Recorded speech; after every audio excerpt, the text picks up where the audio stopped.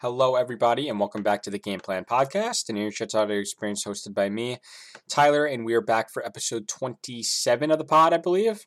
I'll correct myself if I'm wrong there, but we are back on this Wednesday evening after the Jets actually released Flight 2021, their mini docu-series documenting really the entire offseason for the Jets, how free agency went down, how select coaches got hired, such as Robert Saleh, how Joe Douglas really went about this free agent and draft period, and it gives a really good insight on the draft as a whole, right?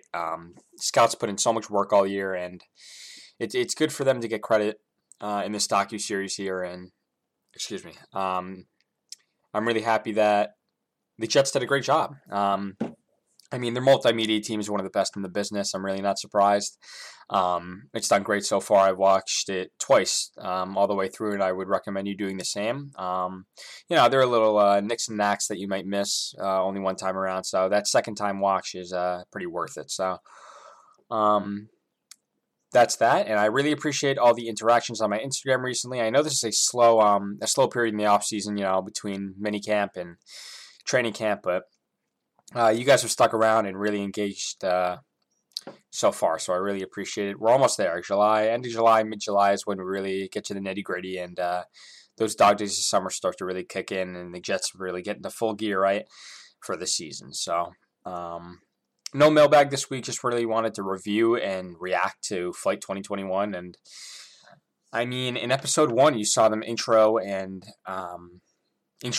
what was a 4-part docu-series of the Jets' offseason journey, right? Robert Saleh gets hired along with, Jeff Ulbrich and the offensive coordinator there. His name is skipping my mind for no reason at all, Mike LaFleur. And then, Joe Douglas, how he went about the search. Those Zoom calls were pretty cool when they showed Saleh, Douglas, Chris Johnson, and Jaime Elhai, the team president, on those Zoom calls. I thought that was a really cool insight, actually, and I'm surprised they actually did that. It was in the trailer a couple weeks ago before this release, but it was a really cool insight, and you could find some of those clips over on my Instagram at Nearshit's Game Plan. I posted just a little recap on there about how this is a really good tidbit that I found really fun that they put into the docu-series, that they had Elijah Moore as a top 16 player on their draft board, and he fell to 34 for them. So that's huge, and it proves that the Jets were really, really fortunate to get guys like Elijah Moore and Michael Carter there in the 4th round, because the Jets were considering taking him in the second round. I'm sorry. Robert Saleh stated in the docu-series. So it's really surprising and eye-opening that the Jets had those players graded so high for where they fell. I think that's really cool, and I'm really pumped for those guys to be on the squad, and really fortunate for them to fall where they fell. Some more of those episodes went into how scouts and directors looked at certain players, and the journey of Zach Wilson to the Jets was pretty interesting. How they documented, Joe Douglas, Mike LaFleur, and Robert Saleh all getting on their flights to go to BYU's Pro Day, and zooming in on their faces and their expressions when Zach would throw a ball. It's just it's really exciting. It's really exciting to be a Jets fan at this time, because you have a new hope, right, with Douglas under the helm and Robert Saleh here to stay, right? So it's pretty cool that the Jets put this together for Robert Saleh's first year with the team, and Douglas's continued approach to the building a winning culture. So pretty cool by them. Some more of the episodes went into, I believe it was episode 3 that documented Mike LaFleur and Jeff Ulbrich's descriptions to certain players, right? So Mike went into, the offensive coordinator went into Mekhi Becton's rookie year and how he could improve moving forward, and certain passing patterns like Corey Davis might excel in this offense, right? So it's really cool to see them really work through certain formulas and certain approaches to the game that he's certainly going to implement in his game plan week in and week out. And going over guys like Mekhi Becton and Corey Davis, you feel really intrigued from a fan's perspective. And of course, we saw LaFleur's 90-inch monitor, right, that stretched from one side of the desk to the other. God knows what he had written on that one, but He seems like a very busy guy, and he seems like he's really into what he does. So that's the upside there. And with Jeff Ulbrich, of course, he went over guys like Quinn Williams, who is set to play the 3 technique for this team, and of course set to be a really big piece to this squad moving forward. And also a really interesting piece there, LaMarcus Joyner, who the Jets signed during the free agent period, is set to play safety. Jeff Ulbrich confirmed on the docu-series where I believe he graded out as a 90.0, which is elite. Given PFF standards there at the free safety position.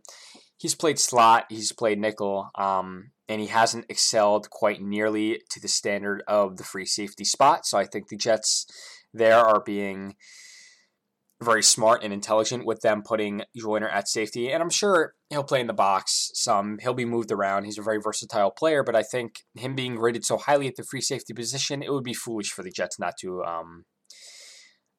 embellish him in that role. So pretty cool from that standpoint to just get the inner thinkings of some of the coaching staff and what they think of certain players.